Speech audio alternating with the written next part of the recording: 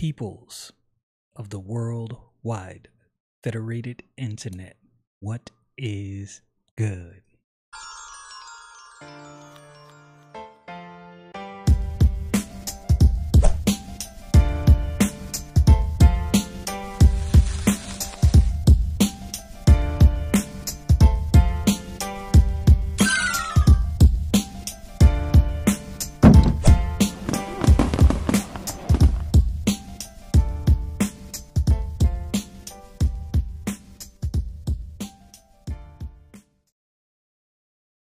People, as always, thank you for joining me. You know what it is. It's time for the Monday morning quarterback report. You know what I mean. Everybody's talking about Afghanistan and the things that's going on there. And I'm going to talk about it. I'm going to say there's no right answer. I've been over there. I've been over there many times over the past 10 years, several times.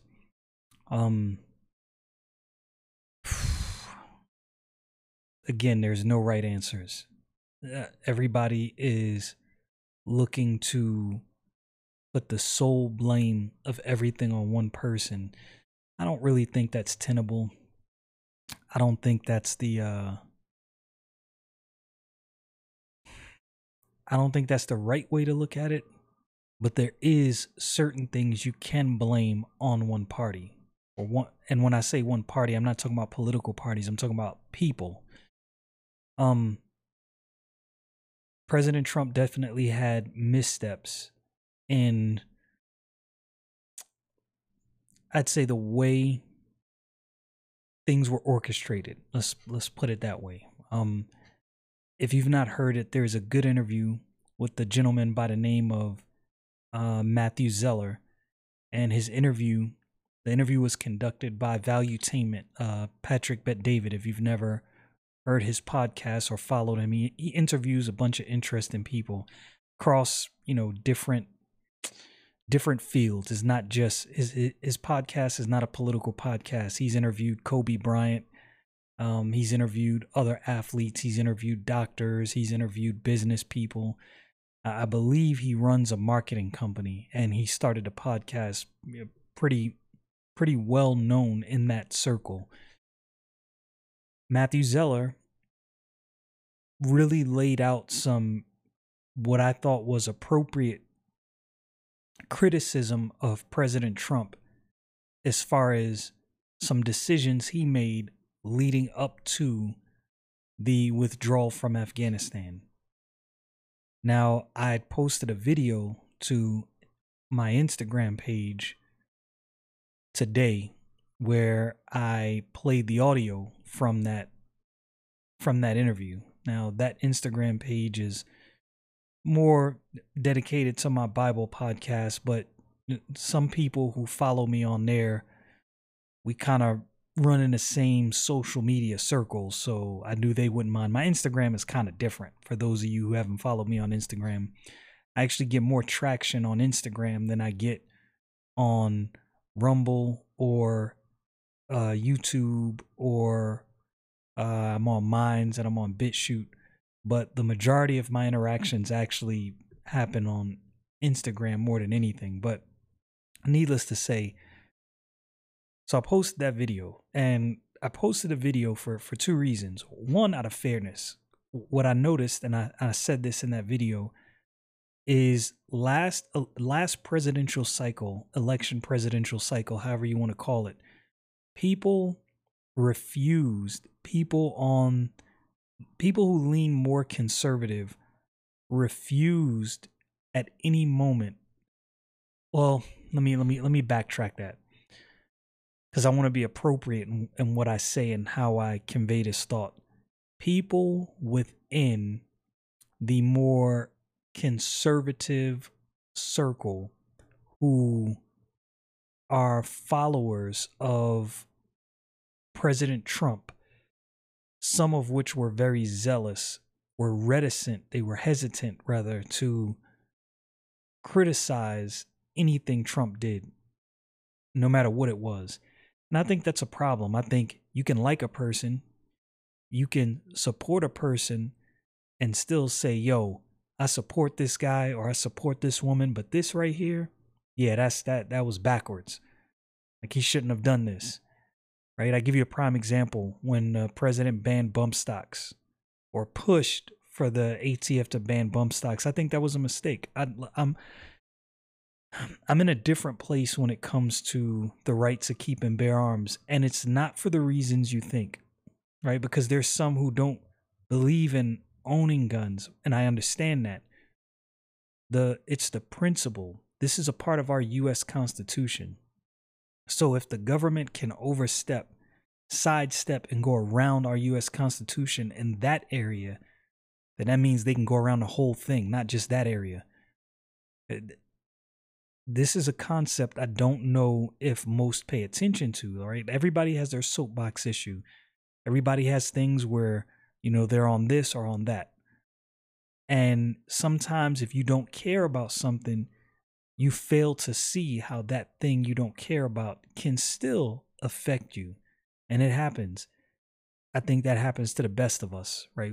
It's happened to all of us, but it definitely happens when it comes to the US Constitution. So anyway, Afghanistan is a heavy subject. There's a lot about Afghanistan that people don't know. Why are we there? How did all of this happen? How did Al Qaeda form? How did the Taliban form? A lot of people don't know these things. And a lot of people don't realize that really and truly, we are to blame for the Taliban. We armed and trained these people. That was us. On the backs of the American taxpayer. I'm going to go to some articles and I'm going to read some things from these articles. And I'm not really going to draw any conclusions. I'll let you do some further research and draw your own conclusions. But these are just some things. Well, I may offer a little bit of commentary, but these are some things that you need to know that people are not really inclined to look up. Right? How did all of this start with us being involved with Afghanistan? If you ask the average person, they would say 9/11. And it's not necessarily wrong, but our involvement in Afghanistan began way before that. And in some ways, you can really say that our involvement is what led to 9/11. These are things that many people don't know. And I don't think people really care about history in general. For me, that's a huge problem. But I want to get to this, to these articles and go over this stuff.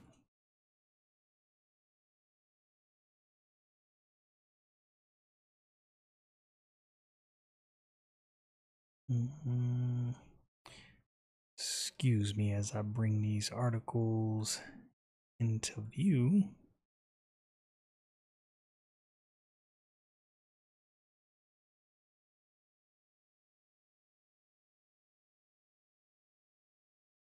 Adjusting things on my screen here.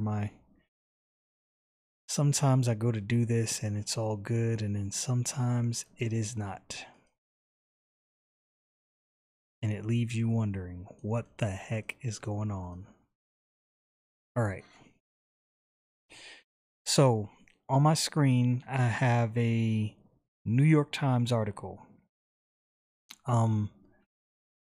This New York Times article is about Charlie Wilson. Charlie Wilson was a congressman from Texas who died at age 76 in 2010.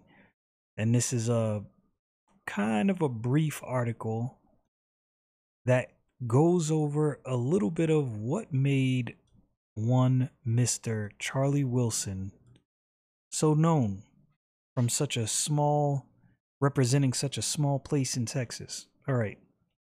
Charlie Wilson, a 12-term Texas congressman who was best known for his playboy ways until he masterminded a covert effort to funnel billions of dollars in arms to Afghan rebels fighting the Soviets in 1980. Died Wednesday in Lufkin, Texas. He was 76. Jack Gordon Jr., the mayor of Lufkin, confirmed the death.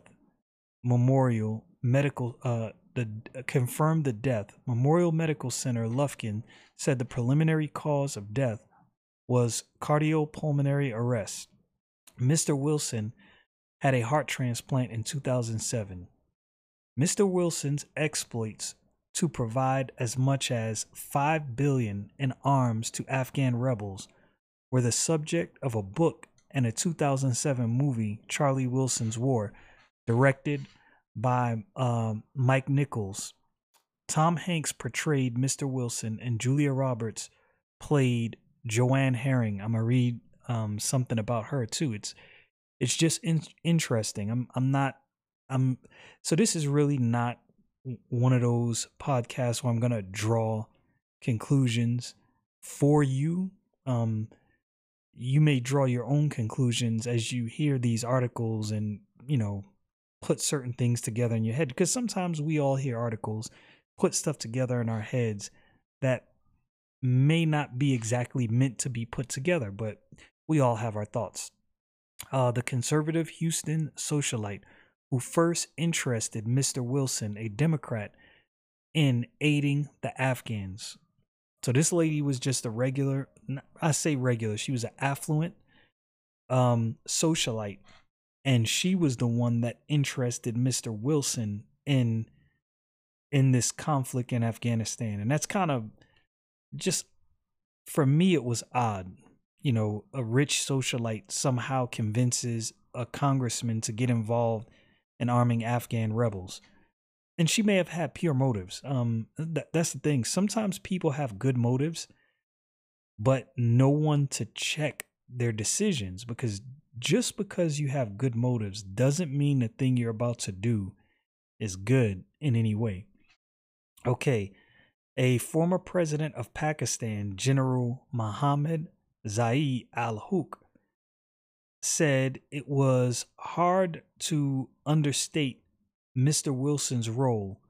All I can say is Charlie did it, he said on 60 Minutes in 1988. It was an unusual role for a congressman representing an unworldly East Texas district.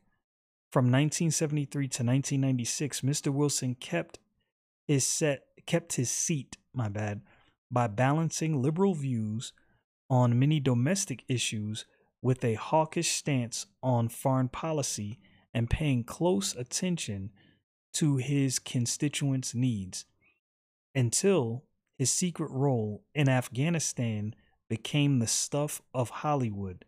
Mr. Wilson's fame was pretty much summed up by his nickname, Good Time Charlie.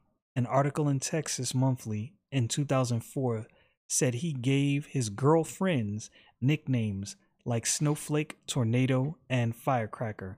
And I'm personally not here to judge the man over his exploits, but needless to say, being a playboy does say something about a person. I mean, that can't be denied. Mr. Wilson was able to help the Afghans from his seat on the House Appropriations Committee and from another on its subcommittee on foreign operations. The Soviets had invaded Afghanistan in 1979, invited by the pro-communist government there in the face of an insurgency. Now, I will say this. I have read excerpts from a book. I got the digital copy on my desktop at home. I believe the title of the book is called Afghansy. And if I'm not mistaken, it was a regular rank and file Russian soldier, if I'm not mistaken, I believe, who wrote the book about his experience in Afghanistan during this time.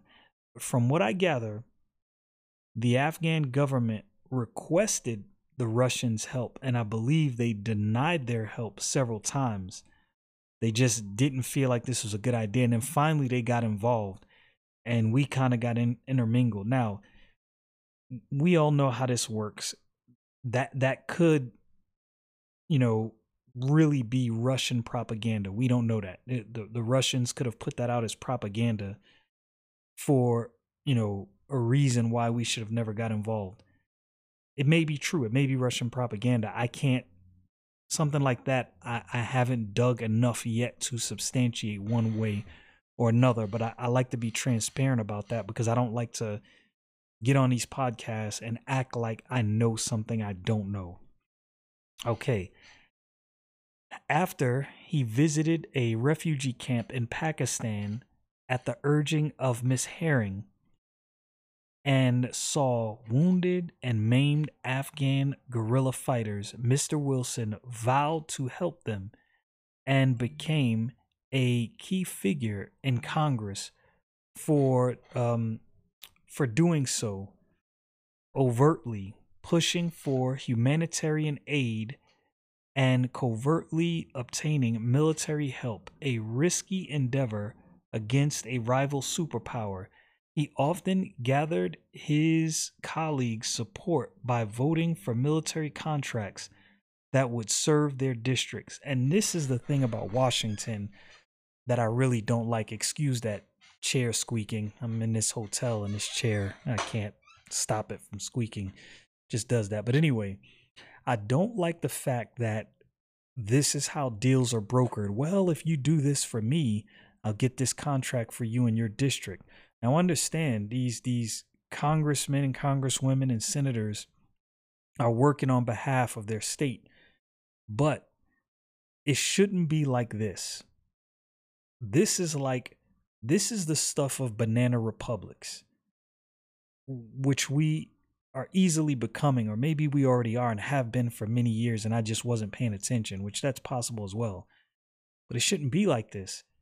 If what you're selling is good and right for the American people, then it should be brought before the American people. And if we support it, then we should all decide to move in that direction. Now, I understand every single nitpicky thing can't be brought up, before the whole country, but something like this, getting involved in a foreign conflict should be something that is brought before the American people. It should not be done in secret, and that's what happened here, right? And this is not a conspiracy theory. This is literally what happened, and that never goes over well, but we don't learn. Okay, from a few $1 million in the early 1980s, support for the resistance grew to $750 million a year by the end of the decade. Financing was funneled to Afghanistan in secret by Mr. Wilson and other lawmakers. So this is my problem with that. I know I said I wasn't going to comment much, but you know how I do. I don't like the fact that something like this is done in secret. Money is being funneled, and this is the problem with that. Money is being funneled more than likely via taxes. So your tax dollars is going to something you don't even know about. Now, I understand the need for secrecy. I understand the need to keep certain things out of the public view. I understand trying to make sure we don't give away everything to our enemies. I get all of that. But something like this, the American people definitely 100% should have known, my opinion. Let me see. We go back. Lawmakers. All right. The help went beyond money. When the Soviets deliberately killed camels and mules to cripple the Afghan fighters' supply lines, he flew in Tennessee mules.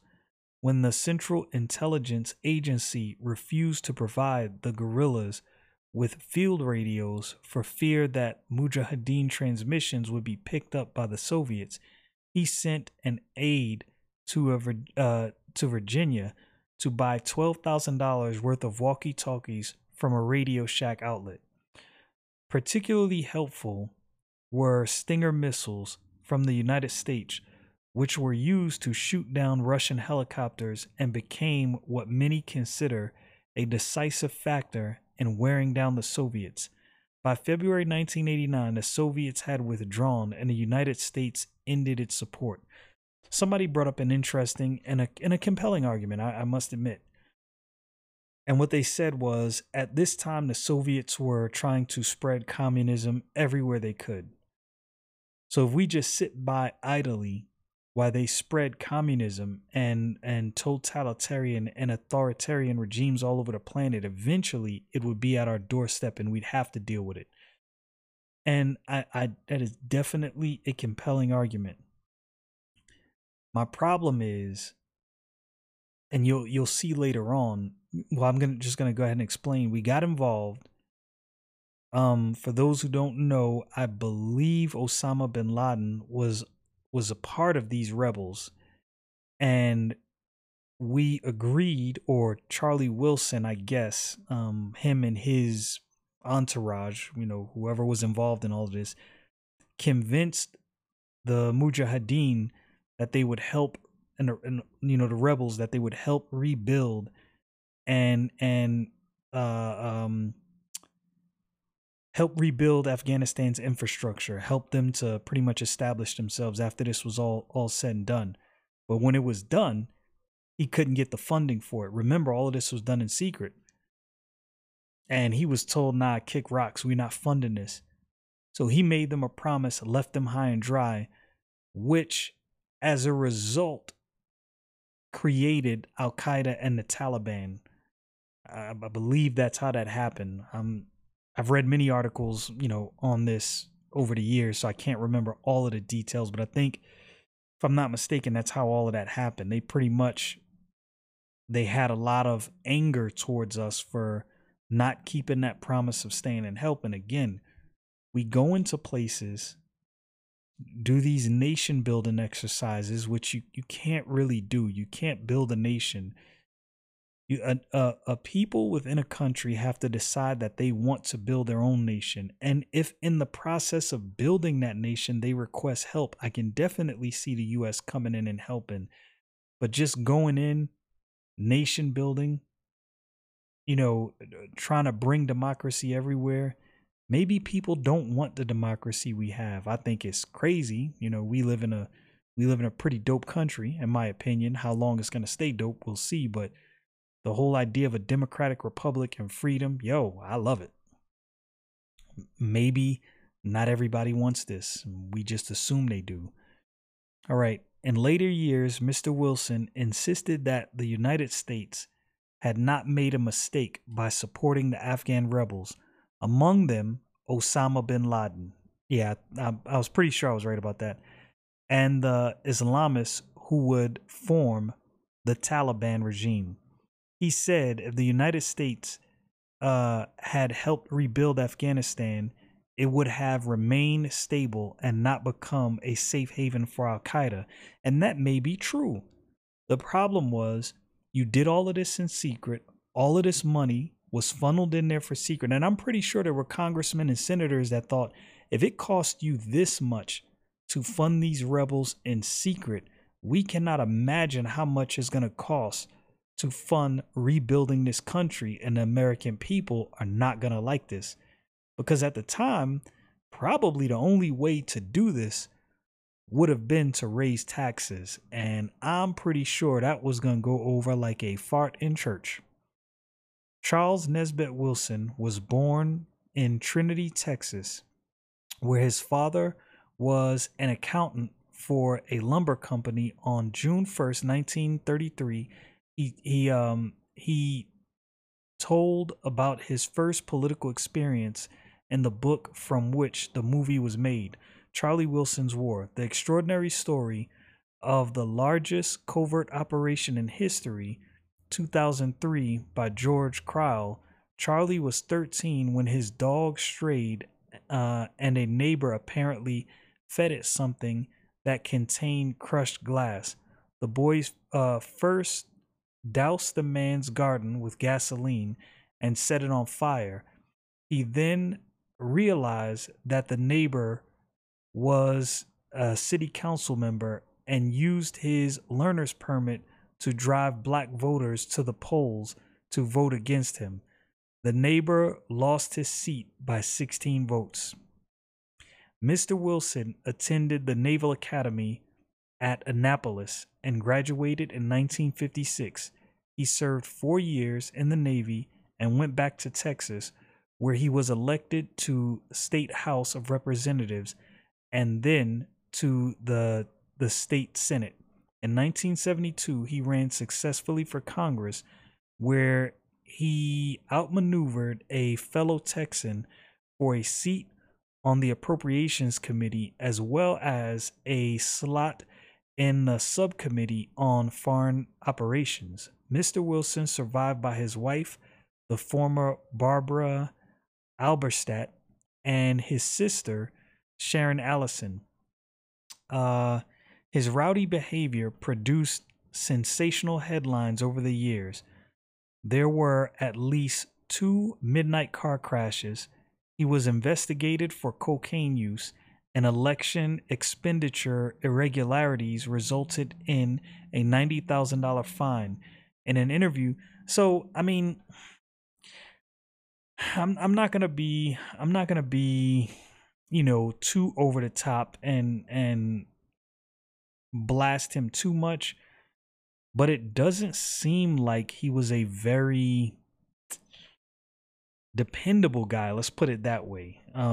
Dependable in the sense of being upstanding, which I don't expect politicians to be perfect. Let me, get that clear, but it just seems like he led a lifestyle and had a mentality that was really not congruent with being a congressman.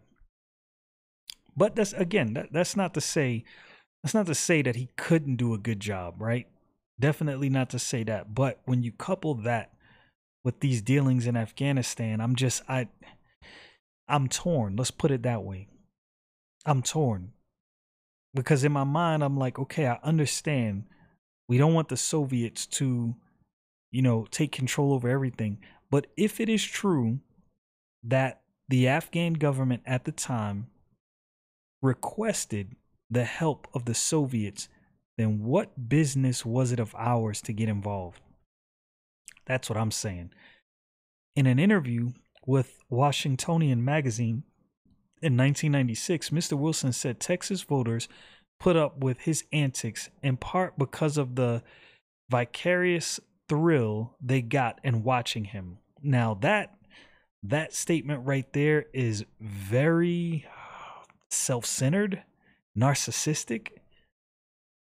Yeah, I mean, in my opinion, he added that he did not lie or whine when caught.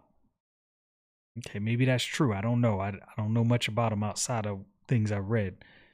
I just say, well, yeah, I guess I goofed up again and go about my business. He said, those good Christmases, believe in the redemption of sin. Of course, I definitely believe that. Those who know me know I know that, but I don't know how much he really meant any of his, I guess, moments of repentance. I don't know if they were really repentance, if he just kept doing the same thing with seemingly no remorse. Okay, so I'm going to stop there and I'm going to go on. So this is an article about Joanne Herring. I don't know if I'm going to really read this whole thing.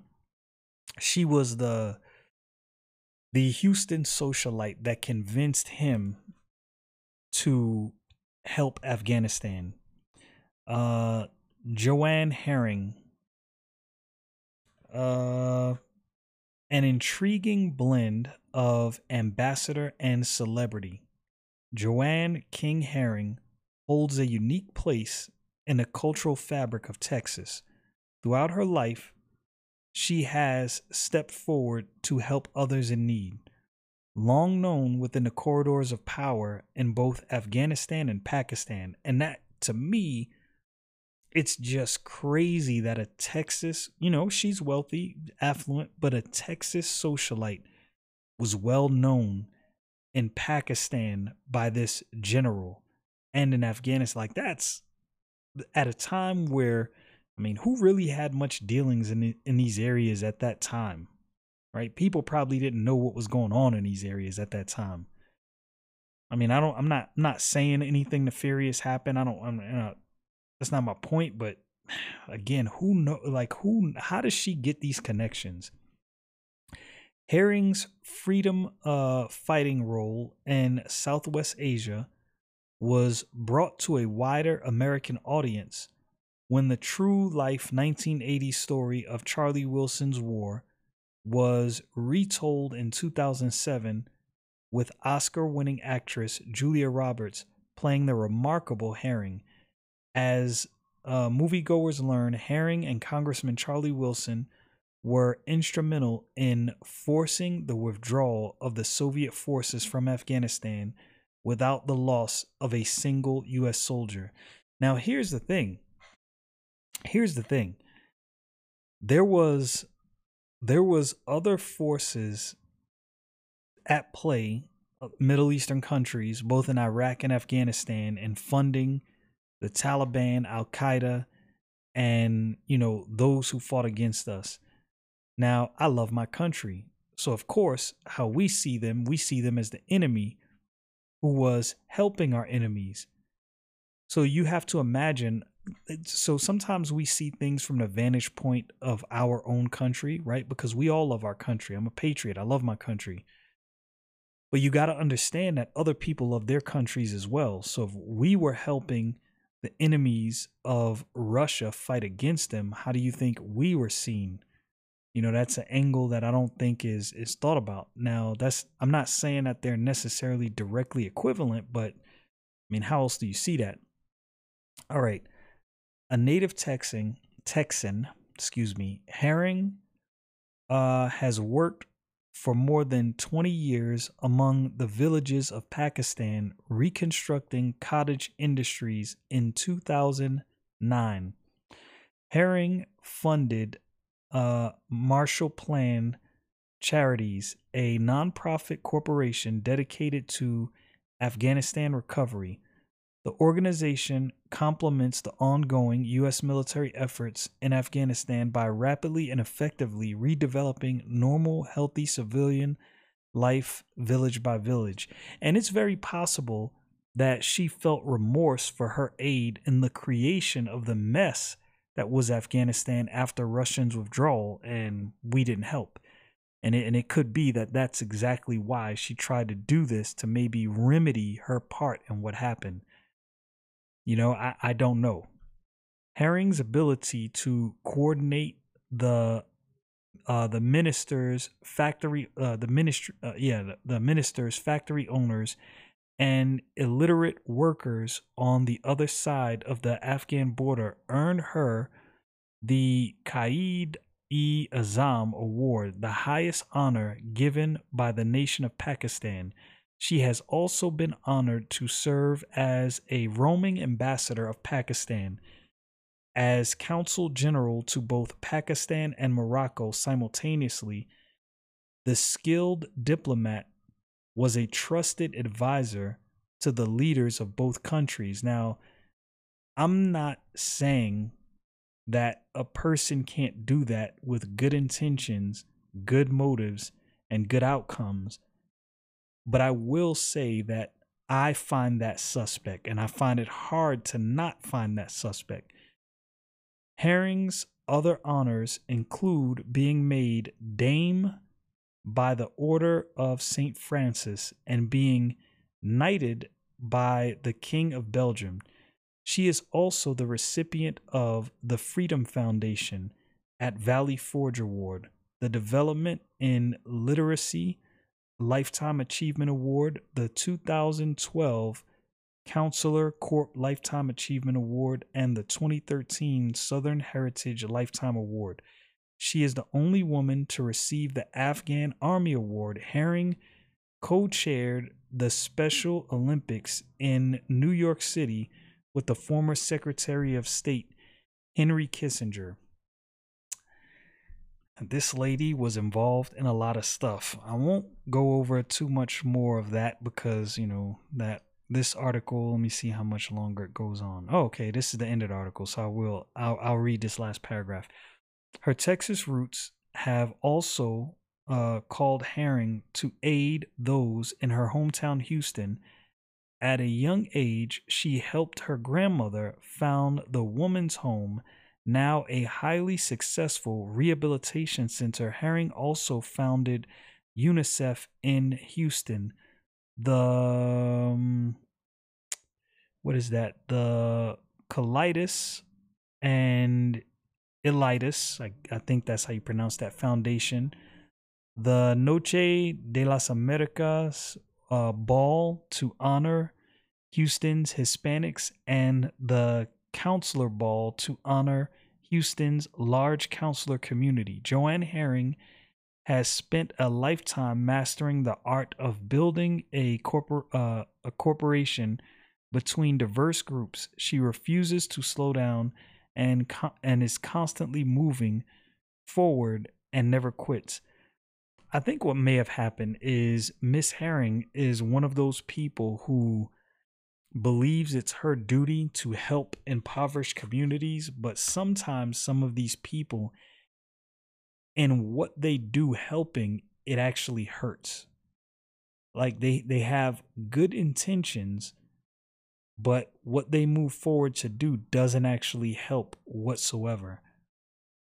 And I'm not saying that's exactly what happened, but I'm saying as I read through that, that's the impression I got. But maybe I'm being biased because of everything that has happened in Afghanistan, that we know of now. So the first article, by the way, was a New York Times article. This one was from twu.edu, not exactly sure. Texas Women's University. Okay. This next article is a history.com article. Soviets agreed to withdraw from Afghanistan. Representatives of the USSR, Afghanistan, the United States, and Pakistan signed an agreement calling for the withdrawal of Soviet forces from Afghanistan in exchange for an end to the disputed Soviet occupation. The United States agreed to end its armed support for Afghan anti-Soviet factions, and Afghanistan and Pakistan agreed not to interfere in each other's affairs. Now, I wonder if the reason we didn't help Afghanistan once we left was part of this deal, right? And this is what I mean by people, Miss Herring may have been really trying to help the Afghans, but got involved in something that we really probably shouldn't have got involved in, and it didn't help them at all. It actually created a situation that's much worse, and much worse even now. In 1978, a Soviet-backed coup in Afghanistan installed a new communist government under Nur Muhammad Taraki. However, in 1979, a second coup toppled Taraki's government in favor of Hafizullah Amin, a Muslim leader less favorable to the Soviets. In December 1979, Soviet tanks and troops invaded Afghanistan, and Amin was murdered in the Soviet-backed coup. Babarak Karmal, a product of the KGB, was installed in his place. Now, again, when you're reading stuff like this, it's hard to know fact from fiction. And what I mean by that is winners always tell the story, and they don't always tell the most accurate story. So maybe all of this about the KGB in Russia is true, and it's very believable. This was their MO during this time. But the winners writing history doesn't necessarily always give you the most accurate picture of what's going on. Okay. Despite early gains, the Soviet army met with unanticipated resistance from Muslim guerrillas who launched a jihad or holy war against the foreign atheists. Armed by the United States, Britain, China, and several Muslim nations. That's interesting right there. The Mujahideen, or Holy Warriors, inflicted heavy casualties on the Russians. In the USSR, the Red Army's failure to suppress the guerrillas and high cost of the war in Russian lives and resources caused significant discord in the Communist Party and Soviet society. In April 1988, after years of stalemate, Soviet leader Mikhail Gorbachev signed a peace accord with Afghanistan. In February 1989, the last Soviet soldier left Afghanistan, where civil war continued until the Taliban's seizure of power in the late 1990s.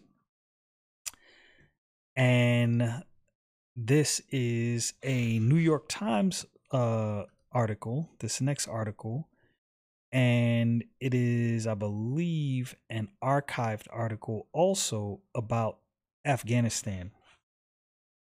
Okay, Moscow, December 28th. The Soviet Union today portrayed its military intervention in Afghanistan as a response to a request for military assistance against the provocations of external enemies. And this is why I was saying it in that book, Afghansy. I'm pretty sure I'd have to find it on my hard drive and kind of read through it again and maybe revisit this, but I believe this is the same story that was told in that book. Now, who's right? Which one is it? Did the Soviets conduct and encourage and orchestrate the two coups in Afghanistan? Highly possible, even probable. It was their MO. But did this Afghan government also request the help of the Soviet Union? Now remember, we as a country have done similar things, and I can't go over this and completely bypass the fact that we have done similar things in toppling governments. And you can say in a roundabout way, we put in people more favorable to us. We've done that. That's a fact. That's not even up for debate. We have done that. So it's a mental conundrum, right? I can say from my vantage point, better off that we as the United States win because we're not totalitarian. But then again, who are we to meddle in other countries' business? And we have done it. We have done it. We can't deny that. The Soviets did the same thing. Now, I can argue from the point that communism is definitely not the answer. We can have that debate. Some people support communism, but I can tell you right now, it ain't the move, B. It ain't the move at all. But what do you do? How do you solve this? How do you get away from this? How do you get away from these constant interventions into others' affairs? Is there a time where we do need to get involved? I think there are points and there are times where we do need to get involved. That the situation calls for that. But man, this is why I could never be a president. How do you make these decisions? I'm not going to say I'd be an isolationist, but I would probably be one that you would have to do some real hard convincing to get me involved. And I wouldn't want any funny business. But how do you get around that? I don't know. I honestly don't know how you get around that. Okay. The official Soviet press agency, TASS, depicted the Soviet action in the light by running the text of a statement by the Afghan government saying it had asked for Soviet aid and had received it. And I mean, we understand what the Soviets were at this time. We understand that this was state-run media. Could you really trust state-run media from a communist country? Yeah, not really. So nobody would be surprised if none of this was true. But what if it is? That's what I've always said to myself. What if it is? And we got involved. Nonetheless, we got involved in something that really didn't involve us. And we did it half-cocked. And in a lot of ways, we created the situation that we have. Now, I was going to get into other things. The CIA officer that helped that helped Mr. Wilson and Miss Herring. His name is Gustav Lazarus Avracados, come from Greek parents, and the CIA operation to arm the Afghan rebels was called Operation Cyclone. Those are all items you can go look up. I won't bore you further with any more information and any more articles. But again, the reason I went over all of this because I think these are things we need to know to understand the situation, the hard situation that is Afghanistan. It's not easy. There's no good answers. And in many ways, I think we kind of brought this on ourselves as we've done throughout history. Small history lesson with some of my opinions. Y'all know what it is. Stay frosty, people.